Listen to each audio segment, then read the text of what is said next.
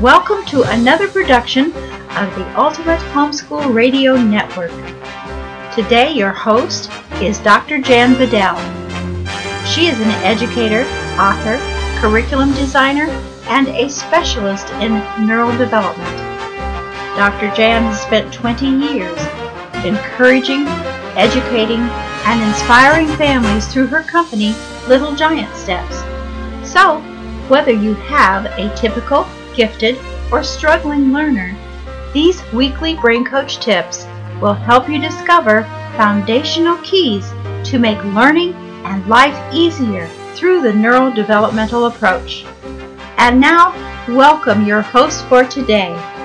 Hi everyone, and welcome to this week's Brain Coach Tips. I'm Jan Bedell, otherwise known as the Little Giant Steps Brain Coach. I'm privileged to be here to share the revelations God has given me. Over the past 20 years, I have walked with many different families on their journey to help their children be all that they were designed to be. I assume that's why you're here as well, so welcome. Hey, can you do me a favor and share the link to this podcast with others so more families can get the help that they are praying for? We both thank you. Last week we talked a lot about learning styles and how that has become so prevalent, and our view as a neurodevelopmentalist of how it's important to be good in all the learning areas and have all those learning channels working well, because there's certain information that needs to come in certain ways. Today we're going to talk about what if there's a deficit in one area or the other, and how to shore up those areas of inefficiencies where the information can flow freely through the auditory, the visual, and the tactile system. Let's start with the tactile system today. If they have a poor visual or auditory channels that are not working too well, then they're probably going to be a tactile learner. In my opinion, this is the most inefficient way to learn, because if you have to touch it, it's really hard to get all that information in that you could just glance at, look at, or hear about. But the tactile system is very important too. Some information, it comes in best through that system. Let's take geology or botany, for instance. It's much more efficient to take in information when you can feel the leaves and you can look at the spines on the cactus and actually feel them. That information is best coming in tactily. There's other things that need to come in that way as well. So if this is a challenge, what do we need to do? If someone is hypersensitive to touch, then it's hard for them to bring in information through the tactile channel. They don't like feeling grass on their feet, or different textures of clothing drive them crazy. This can also be very distracting for them. So you can do something called tactile stimulation, where you get a glove. We call it a tactile glove. It's really like one of those bath exfoliating gloves. And you can lightly touch on the arms and legs and just rub them very lightly, stimulating those surface receptors that go to the brain to give the information correctly to the brain. What's happening when they're hypersensitive is that their brain is kind of shorting out and saying this is painful when it's really shouldn't be painful. What we're talking about is stimulating the brain so that it works better. Now, these people that are tactile, they're usually better with their coordination and their perception of where you are in space. And obviously, you can see that's very important to have as well. Let me give you an example of how this may play out negatively in a person's life, and if they don't have this good information coming in tactily, it can reduce the abilities that they have to do things. And it could be even perceived as behavioral because, it's a simple task. Say folding towels. You would think anybody could fold a towel, right? Well, I tried to teach my daughter to fold towels, and she just could not do it. It was a mangled mess all the time. Fortunately, I found out about the neurodevelopmental approach and the plasticity of the brain. That means if the brain is stimulated, it's going to grow and change, and function is going to happen. So you've got 3% cell bodies in your brain. 97% of your brain is connections. And when the brain is stimulated, whether it's auditory, visual, or tactile, it's going to make connections that bring function. So as we work on stimulating these areas, like I would just press on her arms and press on her legs, about 1 minute on each limb, and in about 6 weeks, she surprised me by being able to fold towels. Obviously, she knew how to fold towels. Now she could move her body through space because her brain was more connected to her limbs. These kinds of things can be remediated just by stimulating the brain. Let's take the visual system now. There's certain information that's better that comes in visually.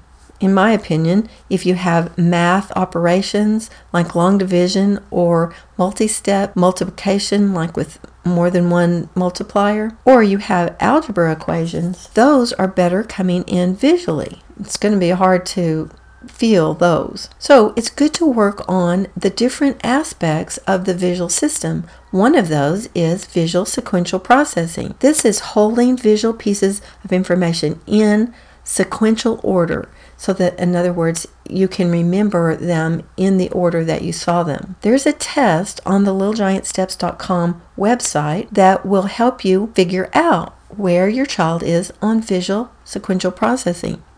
A 4-year-old should be able to do 4 pieces, hold 4 pieces together, and a 5-year-old 5 pieces. A 6-year-old 6, and a 7-year-old or anyone older than 7 should be able to hold 7 pieces of visual information together. If this is a deficit, they may not want to use their visual for taking in information, but this is something that can easily change.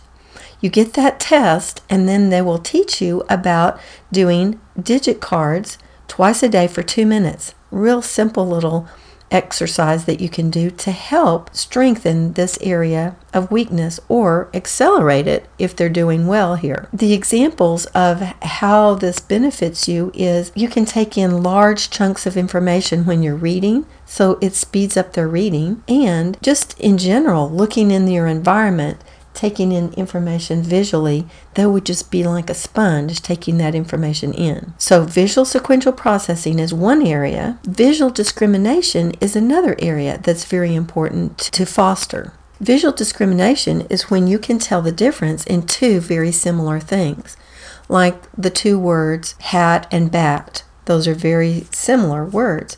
So this visual discrimination game that we have on our website, you can look at that.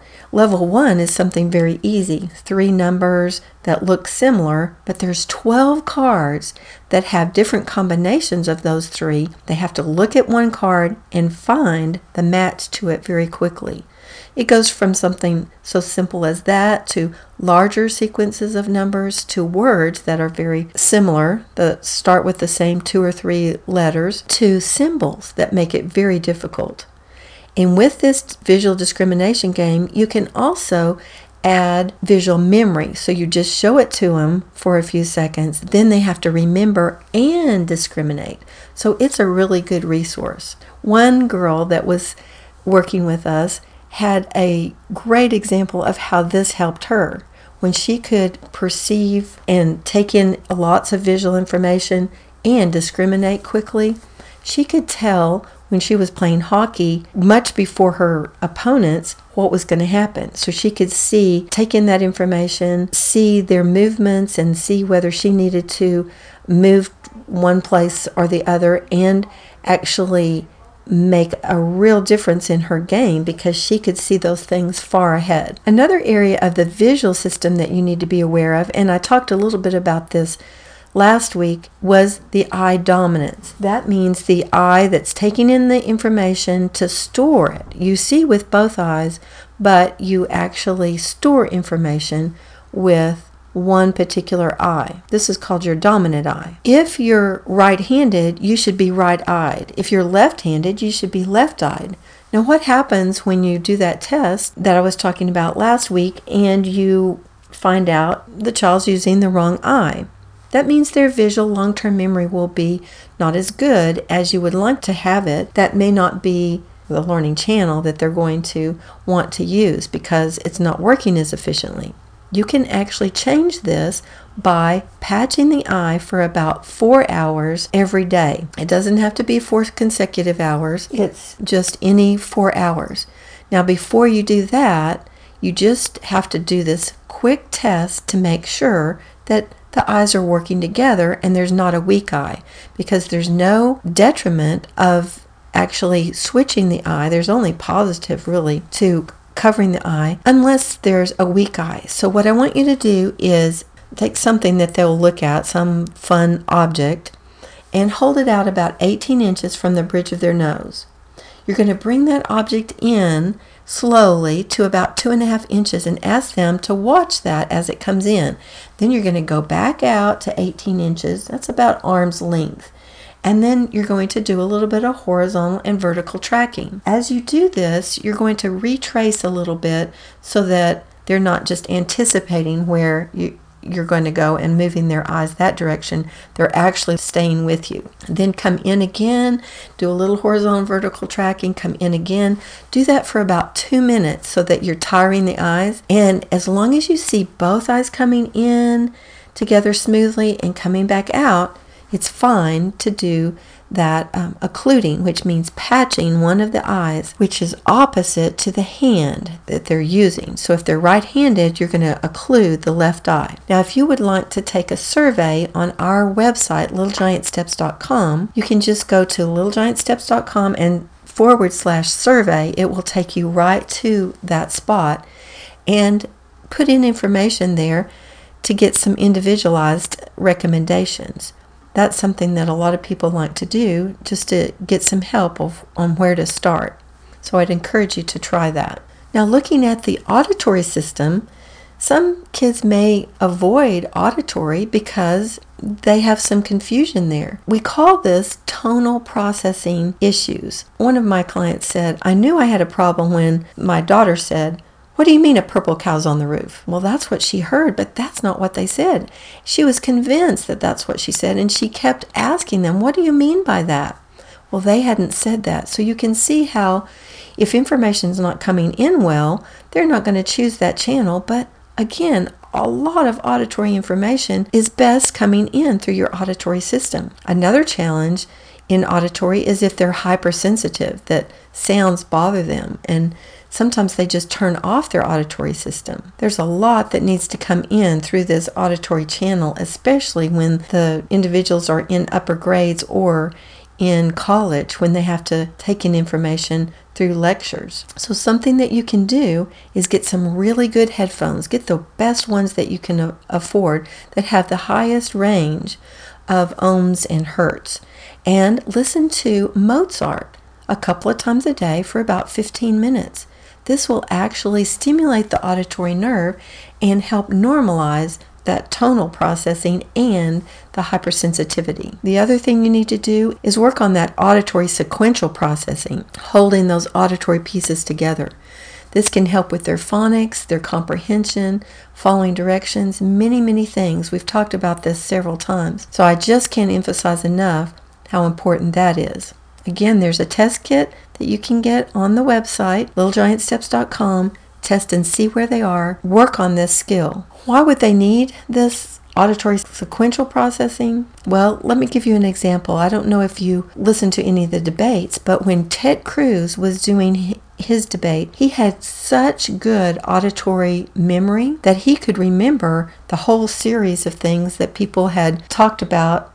Several different people had talked about, and he was able to hold that and bring it up. So you can see how that would be a huge benefit to someone that wants to be a lawyer. Even if you just want to be successful in life, you need good auditory processing to hold what people are saying and then be able to act on that. The other thing we talked about is the ear dominance. Which ear is the information coming in to be stored? And I just wanted to remind you that plugging an ear with an earplug, like the swimmer's kind, or you can get an ear mold made at an audiologist even, that will help tell the brain, oh, this isn't working too well, I've got to use the other one, and switch over. Unfortunately, it takes some time for that dominance to switch. Both eye and ear typically take about a year.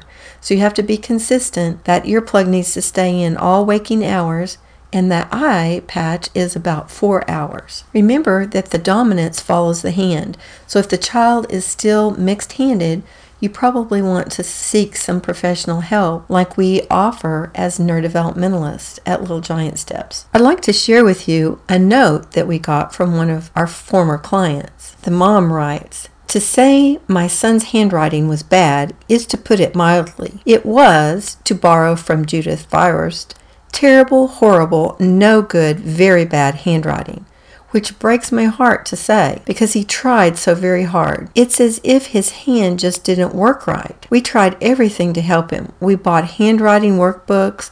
We tried copy work.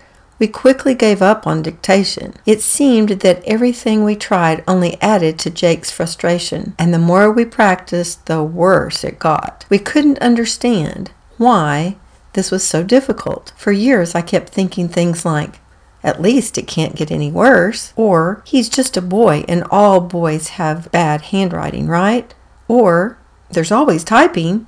It was such a source of frustration that we had all but given up, and then we found Little Giant Steps. Jan would teach us about mixed dominance and its effect upon motor control. We began doing the specific exercises, and Jake began to make steady improvement in all areas. We were so hopeful, but something still wasn't quite right. After about a year, Jan noticed Jake was regressing. Thanks to her experience, she recognized the cause immediately. Despite what we all thought, Jake included, he wasn't right-handed after all. He was a lefty. It has taken us a while and a lot of work, but he is making amazing progress. We just started cursive this week. He's gone from hating handwriting to enjoying it. No more complaining when I pull out the handwriting sheets. No more tears and frustration. Thank you, Little Giant Steps. That just gives you some idea how some families are struggling when the child is having poor handwriting. Now, not all handwriting has to do with a dominant hand being used the wrong way. For tips for handwriting, you can go to littlegiantsteps.com/handwriting, and it will take you directly to an article that we wrote on how to help the muscles be better so that handwriting can be easier. You might also check out the Cursive Logic that we have on our store. Cursive Logic is a great way to teach cursive writing.